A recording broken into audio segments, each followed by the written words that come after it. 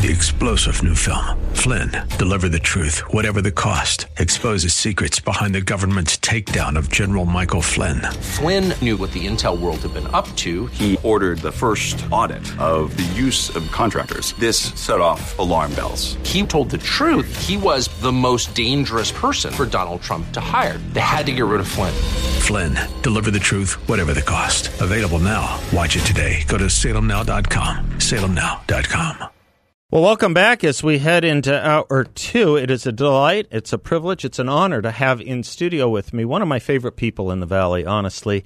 Name should be more well-known. It is well-known in certain communities. It should be more well-known. He's one of these great human beings that when good things generally happen here, he has his brain and his finger and his heart in it. He is Danny Seiden. He is the president and CEO of the Arizona Chamber of Commerce, azchamber.com. We were talking the other day, and he was just talking about some really interesting stuff they were doing at the chamber. I said, well, come on in. I've had you on the show. I don't know if I've had you in studio before, though. No, this is my first time in studio, and thanks for having me, Seth. I'm excited to be here. Well, I will never stand next to you in front of a camera because it doesn't make me look very good. But on radio, you're welcome here anytime, Danny, as long as we're not activating the cameras around here. I'm not the only one that thinks that about you. No comment necessary. That's something only my mom would say, so thank you. We'll play it for azchamber.com. Tell the audience, just for those that might not know a little bit about the Arizona Chamber. And then, it has been a while since you've been on. I always ask guests when it's their first time, though it's not your first time. It's been a while. Tell them a little bit about yourself, how you came to be doing what you're doing, any autobiography you want. Sure. Thanks, Seth. So the Arizona Chamber of Commerce is the statewide chamber here in Arizona, and what we focus on primarily is advocacy at the local, state, and federal level on behalf of the largest coalition of employers, I should say, in this state. And we've been doing it. This is our 50th year, so we're celebrating that anniversary this year. It's very exciting. A lot of the big wins at the legislature, a lot of big wins at the state, and big wins at the federal government happen as a result of my members' advocacy. And they're always advocating for free market, low tax, low regulatory. They want Arizona to be the most competitive place to do business in the world. And we've had a good run. We've had a lot of fun. And as for me personally, I think I first met you actually when I was helping run the campaign for then Treasurer Doug Ducey, who was on his way to being in the governor's office. And then I was his deputy chief of staff for really managing his legislative agenda and his federal office as well. So I worked for the prior governor, Doug Ducey, for 4+ years, did the reelect, left, and then went and, was in manufacturing, worked at Intel, and was a general counsel for a cybersecurity company that sold to private equity, and then joined the chamber. So here I am. Fantastic, Danny. And where'd you grow up? I grew up mostly in Florida. I was born in Florida. My folks split up, but my mom remarried a wonderful human being who was in the Navy, and so I grew up all around the world. Lived in Scotland for a good chunk of my childhood, which was fantastic, but always kind of came back to Florida as that home base. That's where I went to high school and spent most of my time. Was with my grandparents for a little bit in Charleston, South Carolina, but yep, Florida. Well, I'm glad you said that. I had forgotten Florida, but it was a question on my mind, which it seems to me one of the things you've been very active on, and maybe share with the audience a little bit. When you look at some of these states that are having out-migration, California, New York, but California most pertinent to us for obvious reasons geographically, the places they're going are increasingly Florida, Texas, some more and more are going to Tennessee, some Arizona. How do we get more of them, and do we want more of them? Yeah, this is a great point, and you're right. You just named 3 of the top 5 states. So the top 5 states for net migration in are Texas, Florida, Tennessee, Arizona, and I think North Carolina cracked it, right? And then shortly after that, it's Utah, South Carolina. What do all those states have in common? Low taxes, low regulatory environment, low barriers to entry for employment, and it's a great place for people to raise your family right now. And I would argue Arizona has received our fair share plus from California. And there's always a concern that these blue voters come from California, move into a state like Arizona, and they ruin it. I don't think that's what the data shows. I think people who leave California for whether it's Arizona or Texas have been shown that they are not just diehard Democrats. They're people who know why they left. They've come to love Arizona. They've come to love the way we do things, and hopefully they continue to vote that way. We try our best to remind them. If we're going blue, if we're watching our voting patterns change, it's not because of who's moving here. Arizona has always been since I've been here and longer, over 70% of our state's from somewhere else. It's one of those things when you meet a native, it's a rarity. Like my wife's a native, but here in Arizona, 72% of us are from somewhere else, and that's because people didn't like where they were and they saw opportunity in Arizona, and they've thrived. Well, you bring the right ones here. For those that seep through, you bring them here, and I'll convert them. How's that? That we'll split the job that way. But that makes a great political point, though, Danny. Doesn't it? That to have that kind of environment, the politics matters. The state legislature matters. The governor's tenure matters. And Doug Ducey did an awful lot successfully getting us into great economic shape. Are we seeing a little bit of a slide? I wouldn't. It's too early to tell. Yeah. We're the first year. Of course, the legislature matters, and we. Oh my gosh, yeah. So we have. You're right, Seth. We have. And I say we. I have. Yeah, we have a new legislature. We have a new governor. First time we've had split party in over 14 years with. It goes back to Governor Napolitano the last time this happened. So the Republican-led legislature serves as a nice check to Governor Hobbs, and vice versa. Sometimes the Republican-led legislature puts up some ideas that we don't support in our world, and she serves as a nice check to them. So far, I think it's yielded kind of good policy to have that check and balance against each other. I worry about it going one direction completely, because we've seen what happens with that. We've seen California, we've seen Colorado, we've seen Michigan. Things like right to work, at-will employment, things that make our state great, they could all be at risk. So we have to pay attention to that when we're voting for candidates on both sides of the aisle. Yeah. The business and employment opportunities, the regulatory and tax schematics of a state. Also, I think a lot of people who think about moving, especially if they're young families, is the education system. Mm-hmm. And you guys at the Chamber have been on the forefront of education reform. You want to say a word or two about what you guys do or what your interests are in elementary and secondary education? You're absolutely right, Steph. When CEOs are making decisions or founders making decisions about where they want to locate their company or grow their company, they want to know that their employees have a great place to get an education. And what Arizona has done, I would say, better than anyone in the country, Florida maybe used to be above us, but we passed that, is we allow parental involvement and parental choice at a level not seen anywhere else. It's being duplicated a lot now, and our policies could be better and everything else. But by and large, we come with a parental involvement matters approach in Arizona, and that's great. Think of it like a consumer choice. When I'm looking at where to send my kid to school, we have open enrollment. We have high-performing, some of the best charters in the country, and we have fantastic traditional public schools as well. Charters are public. But you look at all those options, you're a parent, and you say, my kid is passionate about art. There's these schools over here. My kid is passionate about, wants to learn Mandarin. We have schools in the East Valley, traditional public schools teaching that. We have so many options. We have open and parent can take the time to be involved in their kids' education and make those decisions they can. And yes, there's ESAs. Yes, there's other things that help people, especially if there's a special need or something they want. There's other options available. They get some of their money back and aren't able to go there. But by and large, even you take the controversial, ESAs out, we are a parent-first education system, and that's a win. It is interesting how much opposition there is to the school choice environment we have here, whether it's the columnists in the newspapers, whether it's some of the nonprofits in town. I had Ben Toma in here Speaker Ben Toma in, was it Thursday, David? I think it was Thursday of last week. And he was talking about some of the lies that they're dealing with on the school choice, that it's a net cost to the state. He was pointing out how it's a net savings. And the forces against choice are amazingly strong. They are. And I think anytime you want to change something, that those opposed to it are going to pop up. And I think the strongest opposition, you didn't mention them, was actually the teachers union. Yeah. Teachers union nationally and locally have traditionally very strongly opposed school choice. Yeah. And you have a governor and a legislature, and Speaker Toma is a great example of somebody who says, I don't want a kid to be trapped by their zip code. Mm-hmm. If their zip code says you go to school X, but that's not the best school for their family, we're not going to leave them in that place. We're going to get them into a different place. And on pure economics, you would think the money follows with the kid, and so that's why it's not a net loss. It is a tiny bit more complicated than that because of capital expenditures.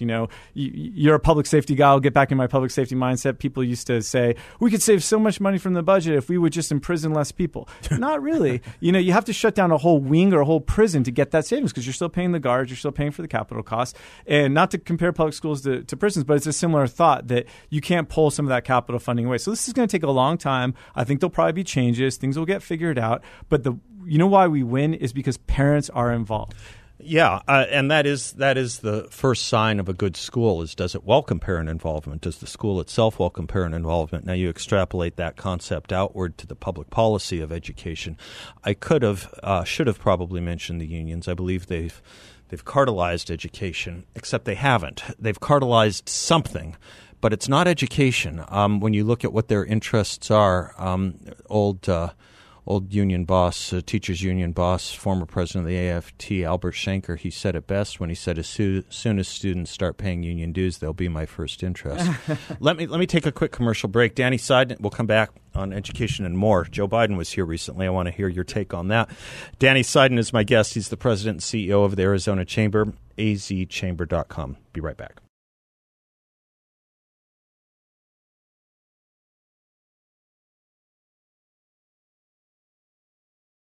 Oh, there's the old Crocker Bank commercial.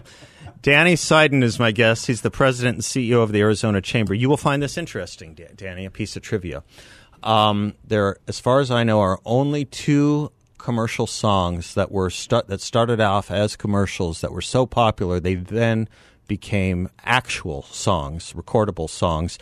So this was a Crocker Bank commercial in California that was written by Paul Williams. It was so popular that he then turned it over to the Carpenters. Oh, so the Carpenters, who made it a hit. Only just and the only other example I can think of is, do you want to take a guess? Oh, I feel like I would You'll know it. You'll know it. Time. You'll Yeah, know go it. for it. Yeah. I want to buy the world a Coke. Oh my gosh, that was yes. I mean, I'm Mr. Chamber of Commerce. Yeah. The great board members. Love Coke Squire. Yeah. It was a Coke commercial before it was a song by the I Want to Teach the World to Sing. Converted it over to the New Seekers. I don't know of another example of that, but I thought you'd get a kick out of that just as someone who likes music and commerce. I do like both, and actually I could give examples where I think commercials have helped bands get discovered, especially in indie music, which I love a lot. Oh yeah, give one. I don't know indie music. Like there was an indie New York scene, and you had the Walkman, and music lovers were like, we know who the Walkman are, but got picked up by a Saturn commercial. It was really famous, and they blew up over it.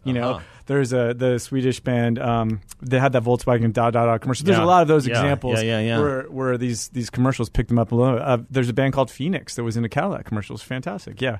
Love it. 1901. Great stuff. Yeah. Love it.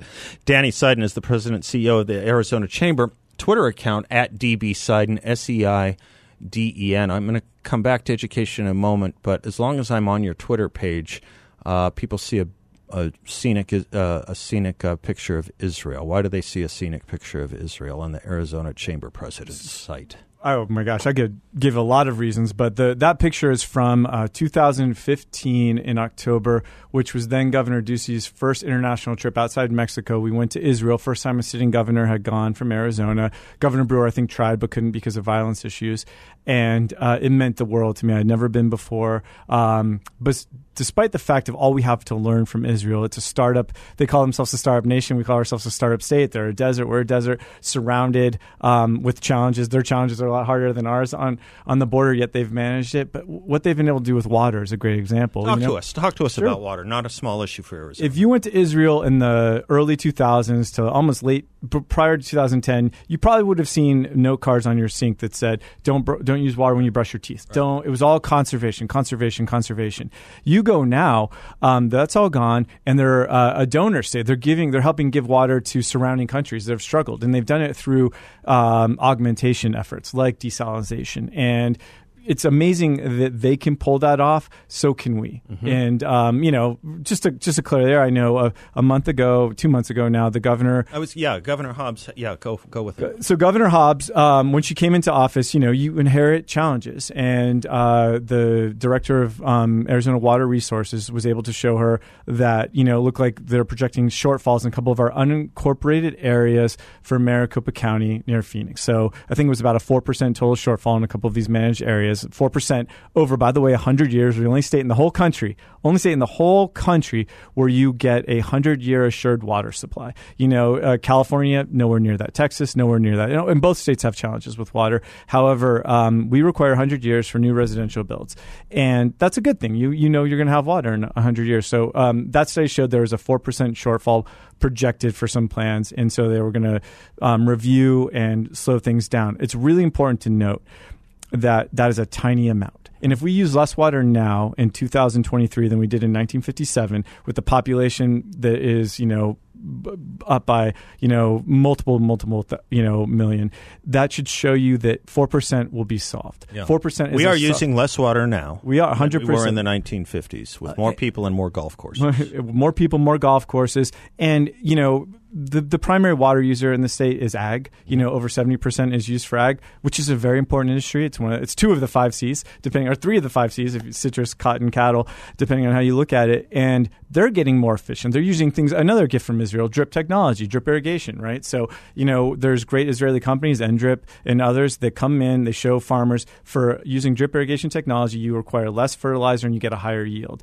University of Arizona has partnered with a couple different companies on studies, and we're going to see this conversion from farmers becoming smarter with water use and how they can manage their crops. So we're not on an ocean, but does desalination make more sense here? I mean, 100%. It should be all of the above. The thing that kills desalination conversations in America sometimes is there was the first one that I think was operational nearest was in San Diego, right. And like everything with California, 10 times more expensive than it needs to be, 10 times more complicated, and 10 times more regulated. Yep. So I think that I know Arizona is in talks with Mexico and private funders to create a desalination and pump line out of that deep water port there. And it'll go through every environmental review about what the brackish removal does to the environment. And in Israel, they've done all that same thing. Right now, you go to Israel, Seth. I went again not too long ago, visited Tel Aviv, went by a desalination plant, was able to drink water that came out of the Mediterranean Sea less than an hour before that. Right out of the tap, tastes delicious. I have bottles of it at my house and home. I kind of smuggled it back just to show people what's capable. So I think we're going to have Gulf of Mexico water here in Arizona. If we could only get the Israelis oil, then we'd be then it wouldn't be a desert experience, I suppose. No, not at all. I suppose they have all the water. Joe Biden was here. President Biden was here, Danny Seiden, August, about a week ago. Northern Arizona National Monument. Talk to us about this. So I should state outright that this monument declaration in some form or another has been in the works going back to President Obama. Mm-hmm. But back then, both then Governor Ducey, at the time Senator McCain, rest in peace, and other members of our delegation, threatened lawsuits. They fought tooth and nail against it, and he ended up not going forward with it. So here we are, as you said last week, the president came, made a declaration, and it's not something we're thrilled about. And I'll give a couple reasons why. First and foremost, Arizona controls about 20% of its land total. The rest is public, whether it's federal or state. But I think we're number 8 on states that have the majority of the most land controlled by the federal government. So when they come in and make a declaration like this, essentially taking off land that could have been used for grazing, mining, and other things, that's a real problem. And the Antiquities Act, which allows the president to do this, when it was created, it was for things of real scientific and historical and all these other purposes. And no one would argue the Grand Canyon is not beautiful. No one would argue it's not worthy of that. This is not the Grand Canyon. This is a different area, and it's non-contiguous. So we're talking near 1 million acres of non-contiguous land that has just been checkerboarded into being a national monument. And so we do take exception with that. And no one wants to be the face of uranium mining because it has a not great history. However, that was a long time ago. We need to recognize that if we want to move to energy independence, we want to move to, not being able to have our national security dependent on a place like Russia, where we import the majority of this product from, then we need to mine for these critical minerals here. If we want to be able to produce electric vehicles to help us make the environmental shifts that the Biden administration seems very focused and passionate about, we need critical minerals here. So, we were not thrilled with that designation. And, neither were Governor Cox in Utah or Senator Mitt Romney, not known to be far-right conservatives, but what they do care about are grazing issues. Hold that thought right there. Can I keep you a little longer? Absolutely. Danny Seiden is my guest. We'll pick up on that. We just have a commercial break we got to take, and we'll be right back.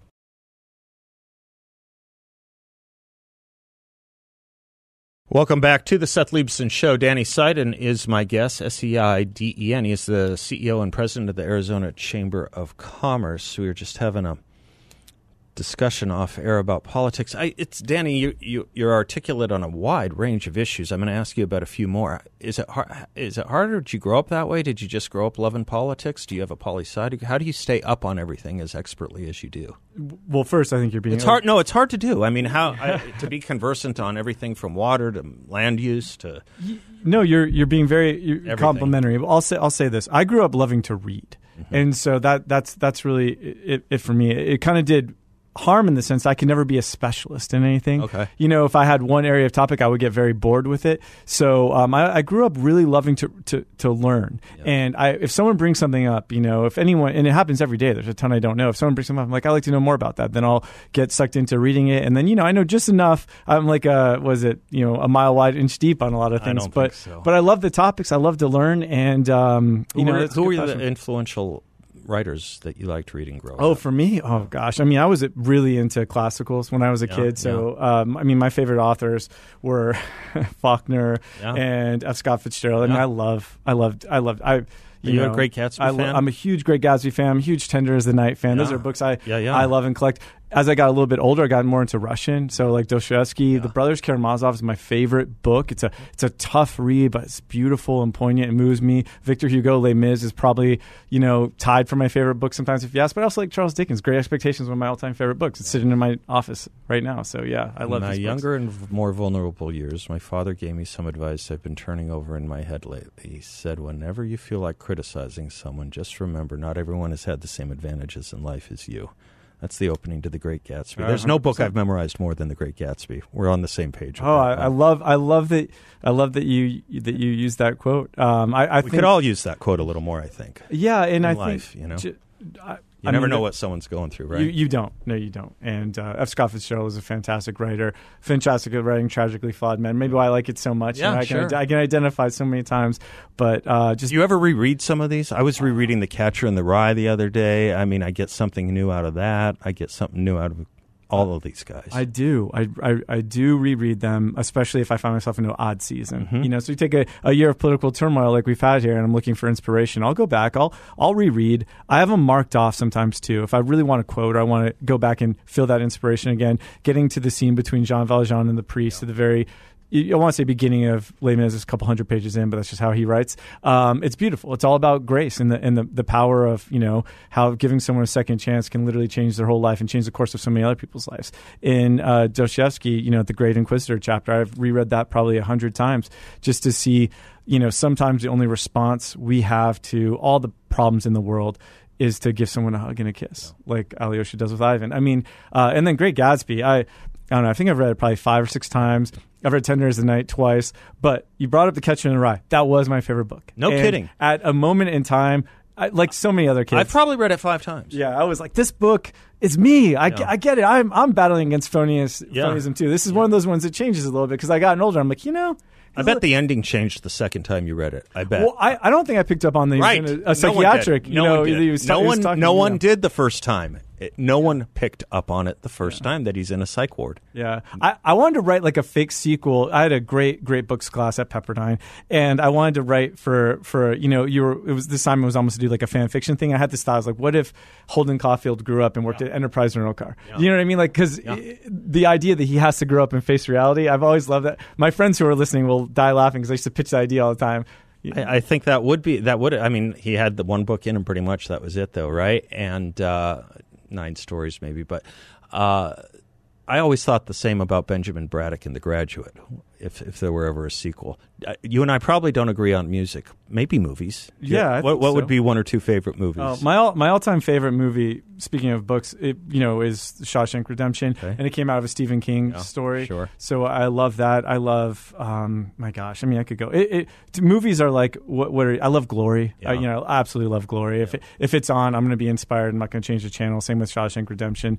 Those tales kind of move me a lot. But I'll, and our mutual friends know this, I'll go watch anything. I love movies. I haven't seen Oppenheimer yet. Been waiting for the right time and the right settings. I want it to be special because I love Christopher Nolan. I've loved all of his movies. I did see Barbie. So I've been something wrong about a man sitting across from me who saw Barbie but not it was Oppenheimer. my wife's birthday. Okay, fair enough. One more segment. I want to talk to you. Can you say one more? Yeah, all right. sure. I want to talk to you a little bit about military, a little bit about chips, a little bit about the East Valley. Great. Danny Seiden is my guest. He's the president and CEO of the Chamber of Commerce here in Arizona, and it's hard to find anything to criticize him on. So I think I found one. He saw Barbie before Oppenheimer. That will live on in the annals of this show. Danny Seiden. We'll be right back. Perfect.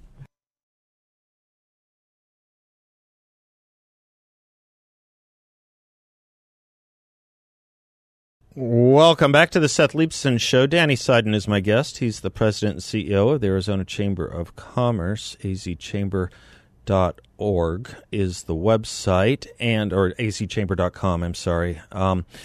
And I wanted to talk to you about a couple other things, Danny. So I grew up here and then moved away after high school and only moved back about a decade or so ago. The East Valley, the growth in the East Valley, I mean, never mind North Scottsdale, that's its own thing, but the chips, the chip manufacturing. Talk to us about chamber policy to attract all that kind of business and keep it here. So, there's a great quote by an economist that capital goes where it's most wanted and stays where it's most welcome. Okay. And I think Arizona has proved that theory out. You look at it, Intel has been in the East Valley for over 40 years. Really, the city of Chandler grew up around, expanded around Intel, who continues to make investment after investment in our state and continues to be a great steward. Talk about water. I always have to say Intel is water positive. They give more back than they take out, so they're a good corporate citizen.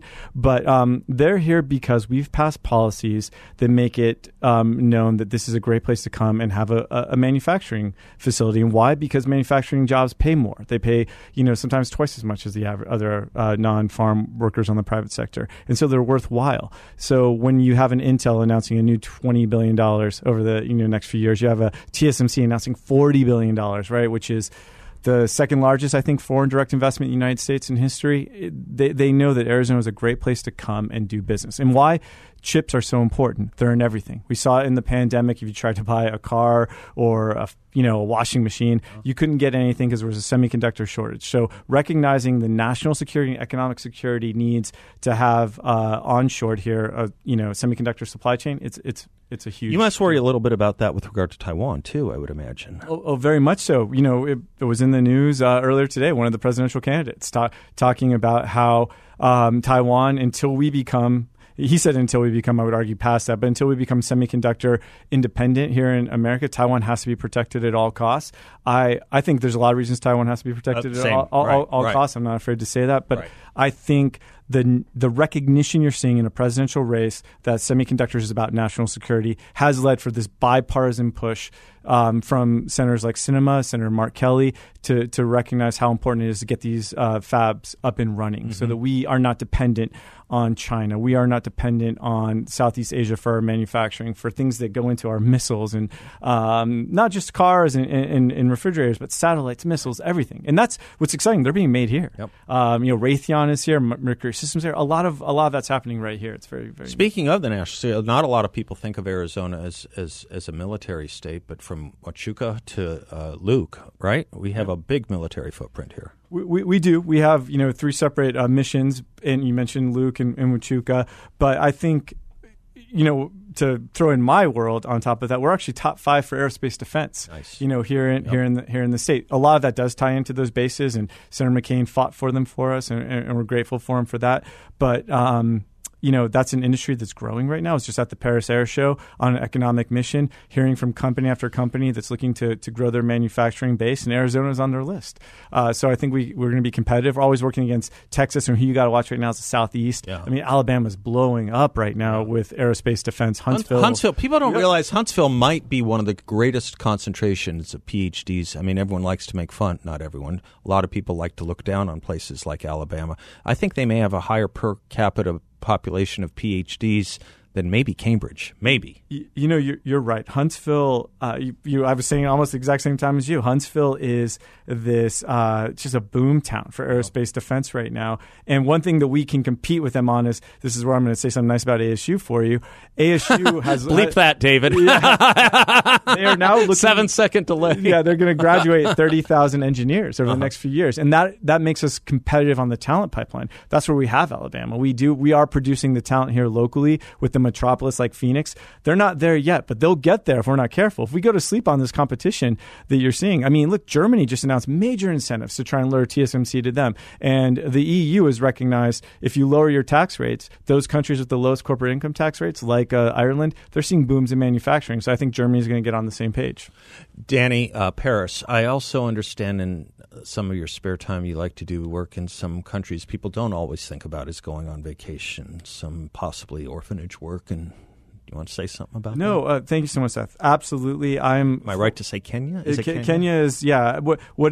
How this all came about for me, my best friend who grew up, similarly with, not always both parents at home or a stable home, runs an organization called Orphan Outreach International. They're based out of Dallas. It's an NGO, and he focuses on several countries, and they try and help vulnerable children. It's not the old school model where the West just needs to adopt all these kids. What they really focus on doing is giving them stable places and safe places to get an education, safe places to get water, and that way the community can take over that continuum of care model, which is now the Hague's even saying you can't just come to a country and adopt a kid, if you haven't lived here before. So with Orphan Outreach, I've been to a few countries, but I went to Kenya for the first time right after Governor Ducey was elected. It was like my break. My friend suggested it, and I fell in love. I fell in love with the people. I fell in love with the countryside. Went with a team of doctors who go into inner slum areas inside Nairobi, and they make sure the kids are getting clean access to medicine. One of the worst slums in the world is in that area. It is. It 100% is. They have a couple that are pretty bad, but what's not bad is the kids. Yeah. They are happy. Yeah. They just want someone to pay attention to them. Some people will question, well, you're not going to go there and be their savior. No, I'm not. They're saving me. When I go to Kenya, I come back refreshed. I come back energized and excited to help. And we've raised money to give them a drill so they can get to clean water in the slum area. And you go out to rural Kenya in Bungoma, and we've raised money for drills out there as well for clean water. But most importantly, just getting people access to them and them access to professionals, helping to support them as they go to school and achieve their dreams. It's a great country. They have amazing natural resources, but their best resource of all is their people. I mean, if you could export the happiness you get from the people of Kenya, I'd take it.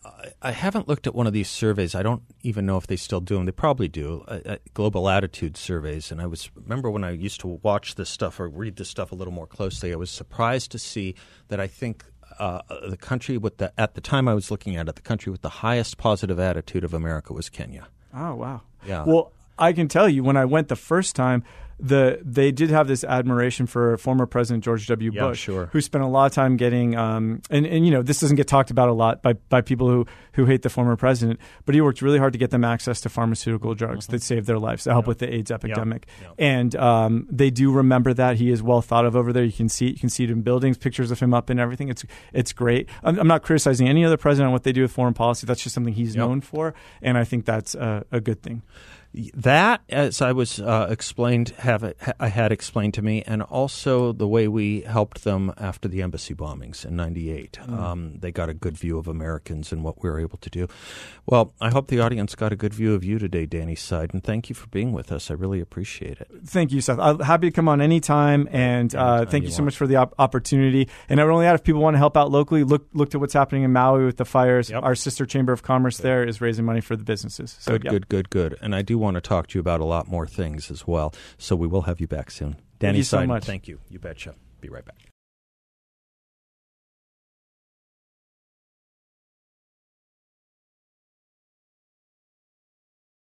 Speaking of the economy, with the bank failures and the stock market's volatility, people are talking about a recession and speculating on it. And, of course, the inflation, which has spiked up again.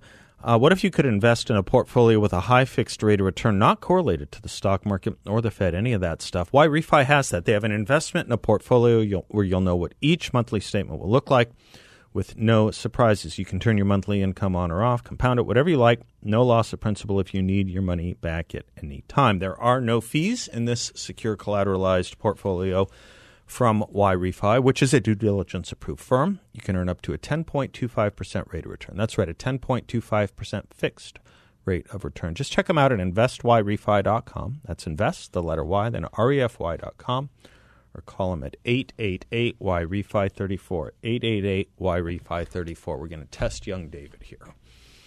Young David, having had the head of the Chamber of Commerce here, who's known for saying that, and it's a corruption of it, the business of America is business. Calvin Coolidge. Whoa, really? And it's a cribbed quote. It was used against him wrongly because the progressives hated him, which makes him an even better man than he already was.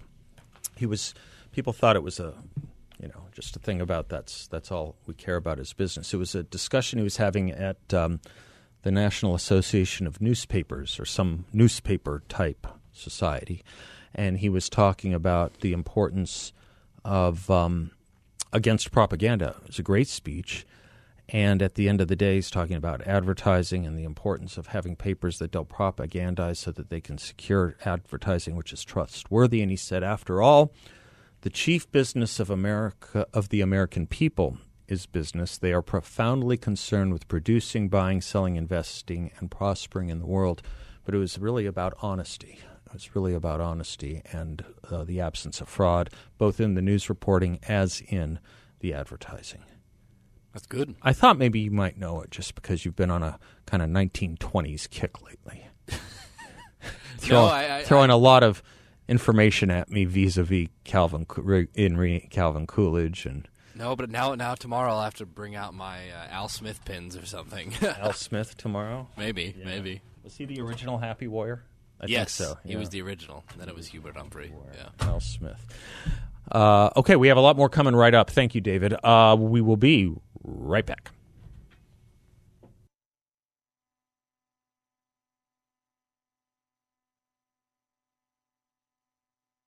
Three-star General Michael J. Flynn, head of the Pentagon Intelligence Agency, knew all the government's dirty secrets. He was one of the most respected generals in the military. Flynn knew what the intel world had been up to. He understood its funding. He ordered the first audit of the use of contractors. This set off alarm bells. The explosive new documentary, Flynn, Deliver the Truth, Whatever the Cost, uncovers the facts behind this scandal. Flynn told the truth. He was the most dangerous person for Donald Trump to hire. I find out the worst enemy that I'm going to face in my life is right here in America. They took my assessment and they wanted me to change it. And I was like, I'm not changing it. They had to get rid of Flynn. With in-depth interviews, archival footage, and never-before-seen personal records of the man behind the headlines. I just felt like I was drowning. Flynn, Deliver the Truth, Whatever the Cost. Available now. Watch it today. Go to salemnow.com. salemnow.com.